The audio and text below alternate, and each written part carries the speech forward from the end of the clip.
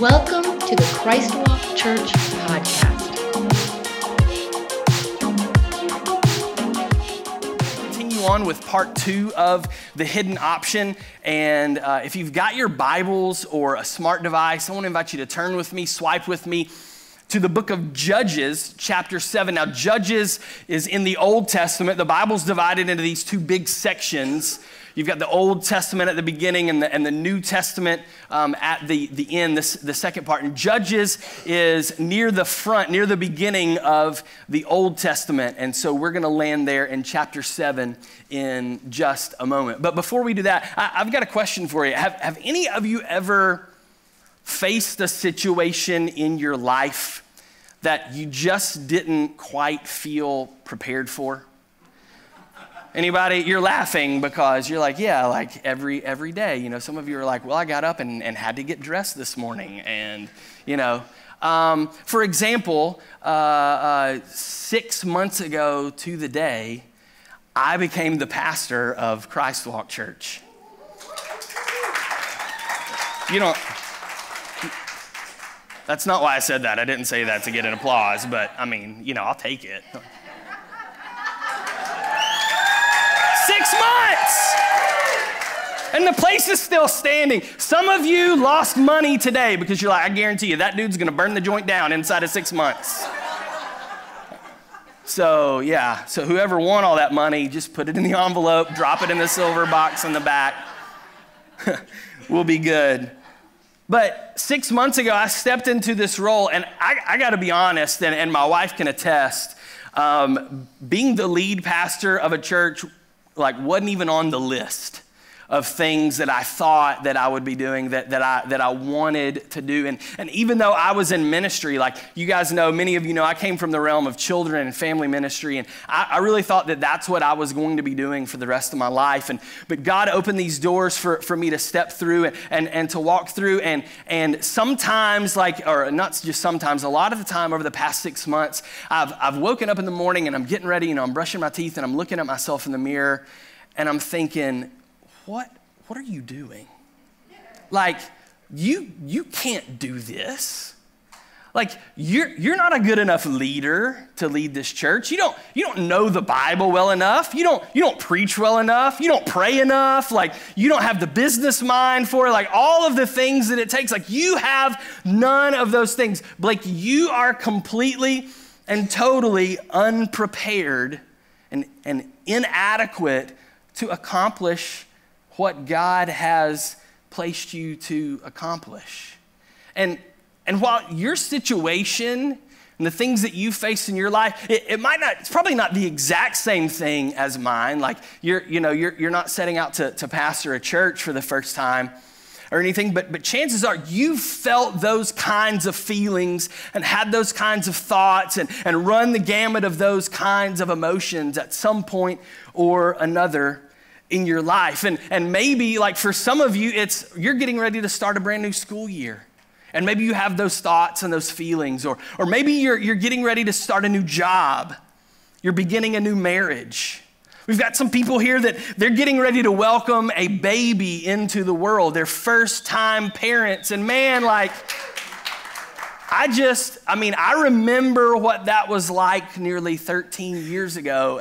And you know, you get them home from the hospital and then all the family leaves, you know, everybody's there and it's a buzz for a few days and then everybody goes home and it's you and your wife and your baby and you're like, well, now what?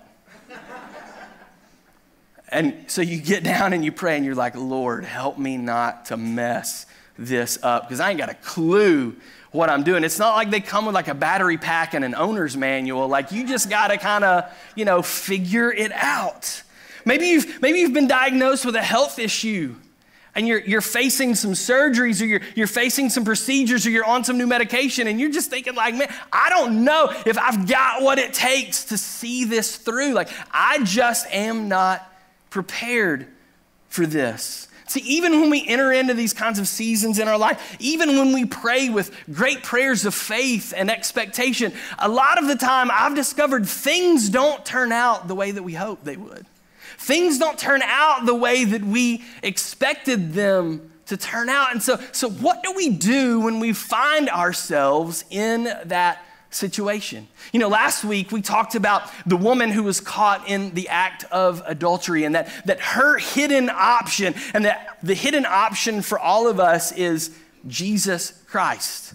And so today, when we're talking about the fact that we're facing these situations in life that seem overwhelming and adverse and impossible, what do we do? What is our hidden option? It doesn't seem like we're able to make good decisions. It doesn't seem like the outcome is going to be what we want it to be. Everything's not lining up the way that we hope that it would. So when we're faced with that situation, what options then do we have available to us? And that made me think about this story that I read recently about George Washington Carver. George Washington Carver, many of you recognize that name. You'll know that he was a great scientist post-Civil War here in the United States of America. He was an African-American gentleman, and he was actually hired to come and work at the Tuskegee Institute, now Tuskegee University in Tuskegee, Alabama, by a guy by the name, many of you will recognize this name as well, Booker T. Washington. All right, we're talking about some big-time players in this field, in this realm. And so George Washington Carver, he was brought on staff at the Tuskegee Institute, and he oversaw the agricultural department.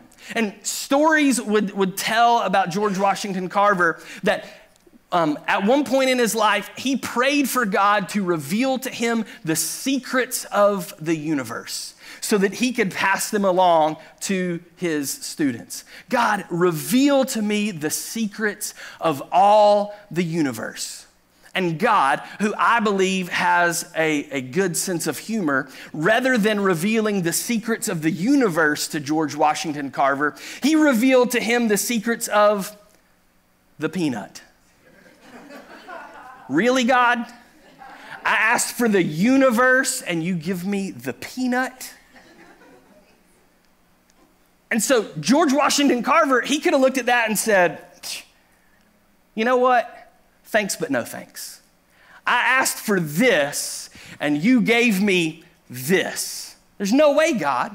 But instead, George Washington Carver, he looked at his limitation, and he saw it as an opportunity.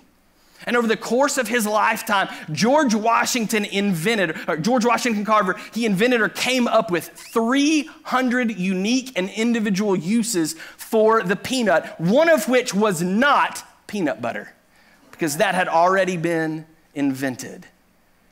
Imagine if God has 300 uses for the peanut. What does he want to do in your situation? But it takes a change of perspective, a shift in what we focus on. And so that brings us to our passage in Judges for today. So before we jump into the passage and the story of what we're going to be talking about, let me kind of set up Judges for you so that you guys will know what is going on. This is after the death of Joshua. So Moses gets the Israelites, the Hebrews, he leads them out of Egyptian captivity. You know, they cross the Red Sea, they wander around in the wilderness for 40 years. They get to the edge of the promised land that God has given them. And because of Moses' disobedience back in the desert, he's not allowed to enter. Moses dies, and so he passes the torch along to the next leader, and it's Joshua. And so Joshua leads the people into the promised land, and then many years go by, and Joshua is now dead. And so we find ourselves in the narrative of the book of Judges. This is post-Joshua. And so the Israelites have, since they are no longer under the godly leadership of Joshua, they have now decided to turn their back on God who delivered them from Egypt and brought them into the promised land, and they've started to worship false gods or idols. And then what happens is because of their worship of false gods and idols, God gets mad at the Israelites. And so he says, fine, I'm going to take my hand of protection off of you. And then there's these other nations and people groups that are around Israel in the promised land. And God allows them to come in with their armies and to oppress the Israelites. And they take their crops and they take their livestock and they take their women and their children and their slaves and on and on and on, all of their wealth and everything. And constantly they oppress. And then the Israelites, they get in such a bad way that then they fall down on their knees and they repent and they cry out to God, will you please help us? Please help us. Please say, we're so sorry for turning our back on you. We're so sorry for worshiping these idols. And then God begins to raise up these champion warriors, also known as judges, to come in and begin to lead the people in the ways of the Lord. And then God begins to bless the people again. And then everything becomes right in the world of the Israelites once more. And then those judges die. And the people, they turn their back on God. And they start to worship these false idols and false gods. And then God, in his anger, allows the people, the surrounding armies and people groups to come in and oppress the Israelites once more. And it's this vicious cycle over and over and over. And that is what the book of Judges is all about. And so when we pick up with today's judge, the content of today, we actually, we learn of this guy. His name is Gideon, is the judge that we're going to talk about today. We discover him actually in Judges chapter 6. And the Bible communicates that the people of Midian, the Midianites, they had come against the Israelites during this time because Israel had turned their back on God once again. The previous judge had died, and so Israel turned their back on God, and so God allows the Midianites to come in and oppress the Israelites. And it had gotten so bad that the Israelites were fleeing up into the hills, and they were finding caves and holes so that they could hide in. And that the Midianites, they were coming in and they were taking all of the crops, all of the livestock, all of the wealth, everything that the Israelites knew and had in order to live, and the Midianites were completely and totally destroying it all, 100%. And so when we learn about this man named Gideon, he's actually hiding down inside of a wine press, and he's threshing wheat. He's separating the good part, the edible part, the usable part from the chaff, down in this wine press in order to keep it away from the Midianite people so that he can provide food for his family. And so he's hiding himself. And an angel of the Lord comes to him and says, you're going to save the people of Israel. God is with you. And he says, what do you mean God is with us? If God is with us, then why am I hiding down in this wine press? You know? And the angel says, no, God is going to use you to deliver the Israelites. And so immediately Gideon starts with the excuses of why that's not possible. He says, my people are the smallest people group of all of Israel, and I am the lowest member in my entire family. What do you mean God is going to use me? But the angel confirms it with Gideon. And so Gideon decides he's going to throw out a few tests. Like, I want to be sure, like, seeing an angel from the Lord tell me, because, that happens every day, right? Like an angel comes to us in visible form and says, God's going to do this through your life. Like, I'm sorry, God, that's not good enough. So here's what we're going to do. I'm going to take this wool blanket and I'm going to put it out. And so tonight, I want the dew to soak up the wool blanket, but I want the ground to be completely dry. And God says, okay. And so Gideon goes to sleep and he wakes up the next day. He's able to wring out this wool blanket and fill up a bucket with the water. And Gideon's going, I'm still not really sure about this. So God, here's what I'm going to do. Like, I get that you sent your angel to me. I get that you did this first thing with the wool blanket. I'm going to lay the wool blanket out again. And just to be sure, tonight, I want the wool blanket to stay dry, but I want all the ground around it to be wet. And so he goes to sleep and wakes up the next morning, and sure enough, the wool blanket is dry. The ground all around it is wet.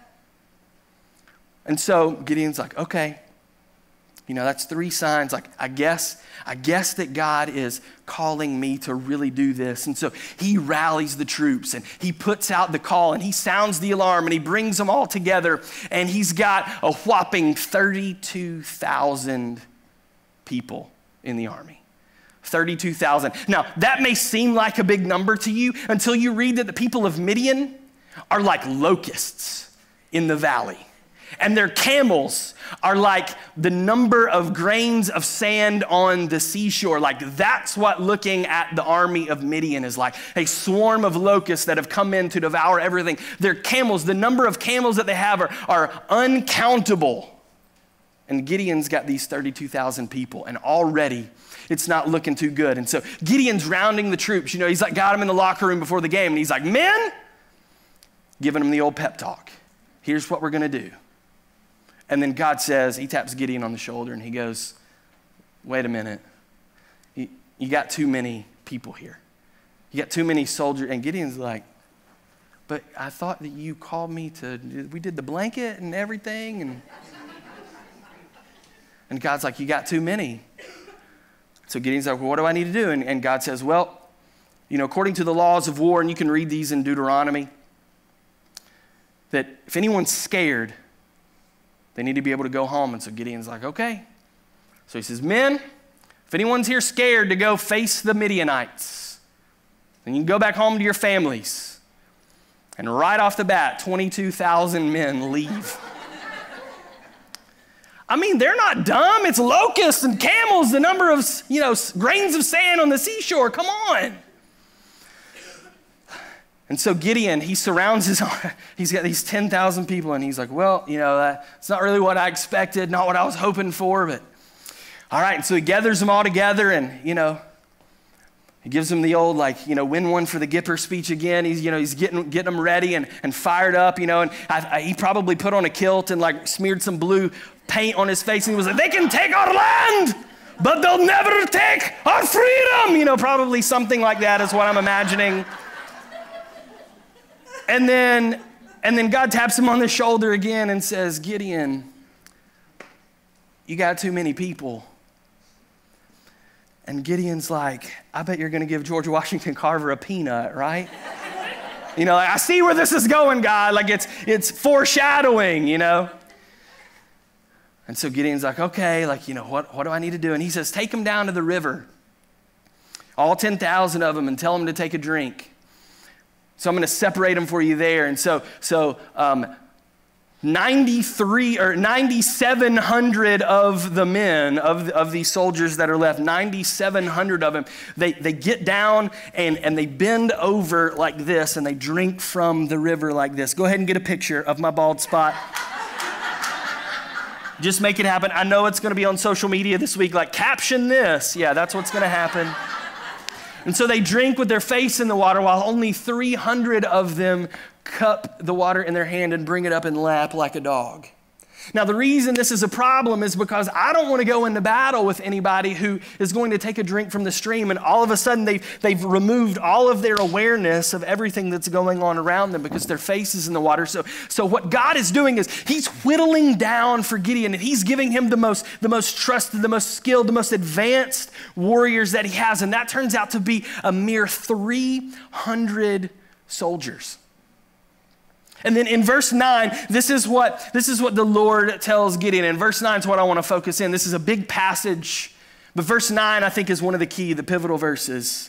It says, that night, after he'd whittled the army down to 300, that's all that Gideon had left. That night, the Lord said to Gideon, get up, go down and attack the camp of the Midianites, because I will give them to you. Then something really interesting happens. The angel of the Lord has come to Gideon. The wool blanket was wet. Then the wool blanket was dry. The army's been whittled down. And God tells him vocally, affirms it, confirms it in Gideon's spirit. Go and fight the Midianites and I will give them to you. And then God says, but if you're still unsure, after all of this, take your servant and go and eavesdrop on what the soldiers are saying. And so Gideon, obviously still unsure after all of those signs, he takes his servant Purah, and they sneak down to the edge of the Midianite camp. And they hear two of the soldiers talking about this dream that one of them has had. And one of them tells his dream to the other one, and he said, last night I dreamed that a barley cake rolled into the camp, and it squashed one of our tents, leveled it flat to the ground. And the other one says, do you know what your dream means?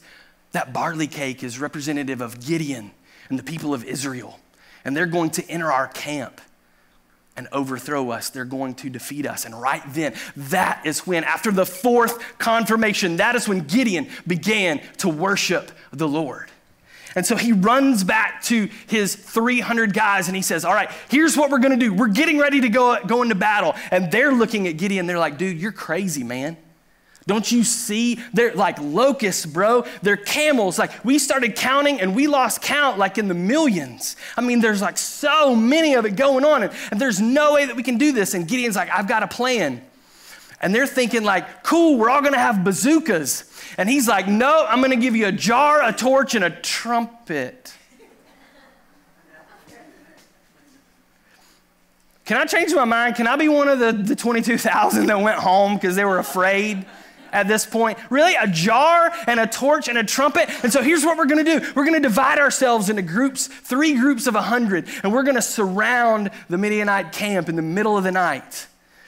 And when I say go, we're going to break our jars and we're going to shine our torches and we're going to blow our trumpets and we're going to proclaim for the Lord and for Gideon. And God is going to go before us. See, the Lord had prophesied, Gideon, if you'll just do this, if you'll just obey me, that when you go to take on the Midianites, it's going to be as if you are fighting just one man, that army of locusts with all those camels, whittled down to just one man, 300 versus 1, right? I like those odds. And so they go. They surround the camp.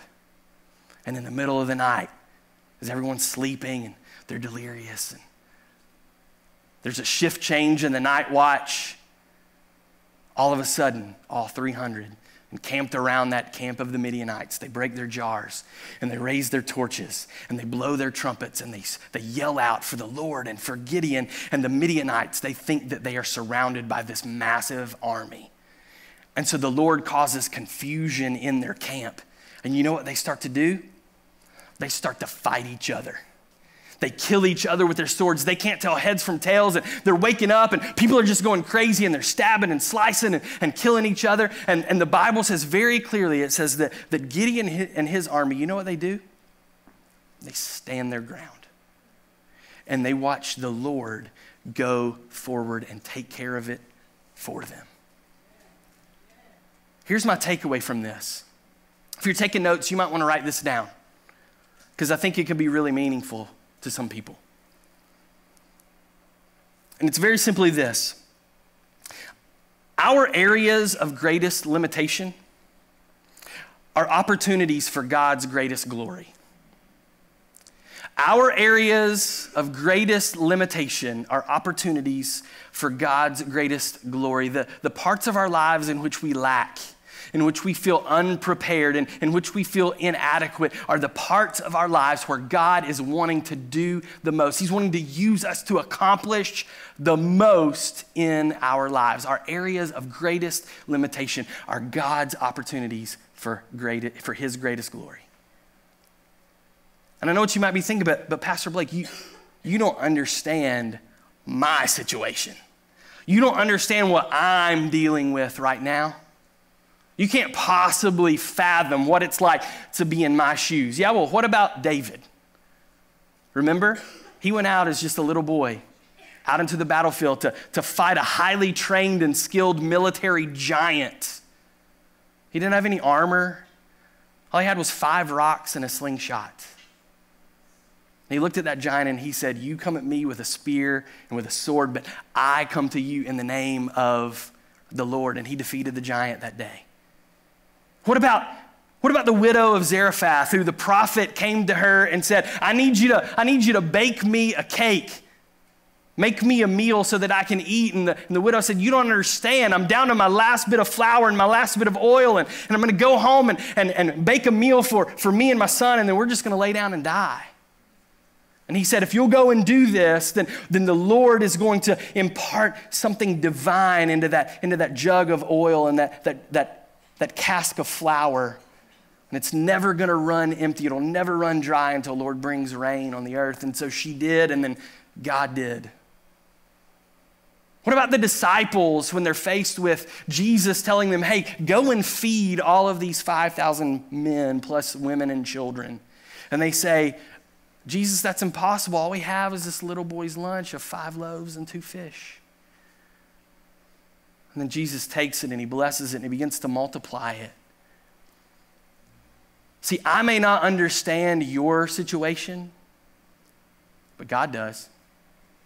And time throughout Scripture, he's pointed out these areas in the life of Gideon and David and this widow and these disciples where God takes a little bit, a seemingly insignificant amount, an area of people's lives where they thought they were lacking, where they thought they didn't have enough, and God does countlessly over and above more than we could ever ask or think. He takes their areas of limitation and turns it into opportunities for his glory. Resources, knowledge, and skills are not what brings success. It's in each of these situations that the thing that made the difference was the presence of God, the working of God himself. That's what made the difference. Skills and knowledge and resources, they're needed, but they're only going to get you so far. When you face a situation in your life where the resources come up short, your skills fall short, your knowledge is lacking, that's where you've got to depend on God to come in and do the miraculous. Instead of considering all the reasons why these things won't work in our lives, let's start considering all the reasons why they will. When you face a seemingly impossible situation in your life, it takes a simple shift in your focus. You move from the things that, instead of focusing on what you don't have, you begin to focus on what God does have. It's just that simple. I'm going to stop looking at my own life, my own problems, and I'm going to start looking at the God that I serve. Maybe you're here today and you're experiencing some financial troubles in your life. Be encouraged by Psalm 50, verse 10. For all the animals of the forest are mine, and I own the cattle on 1,000 hills. Look, the Lord's got you. He doesn't care what the bank statement says. He owns the cattle on 1,000 hills. He's got you. Resources aplenty. Depend on him. Maybe you're here today and you've got some marital conflict going on. Read Paul's words in Ephesians. Chapter 4, verses 2 and 3, it says, always be humble, gentle, and patient, accepting each other in love. You are joined together in your godly relationships with peace through the Spirit. So make every effort to continue in this way. They may have said they don't love you anymore. They may have packed their stuff and moved out. It may seem hopeless. It may be like a great deal of lack in that area, but lean into the promises of God's word and depend on him. Maybe you're a parent here today and your kids are just knuckleheads.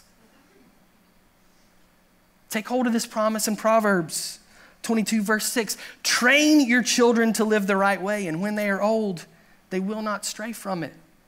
It may not look good right now, but keep on keeping on and just go through the process.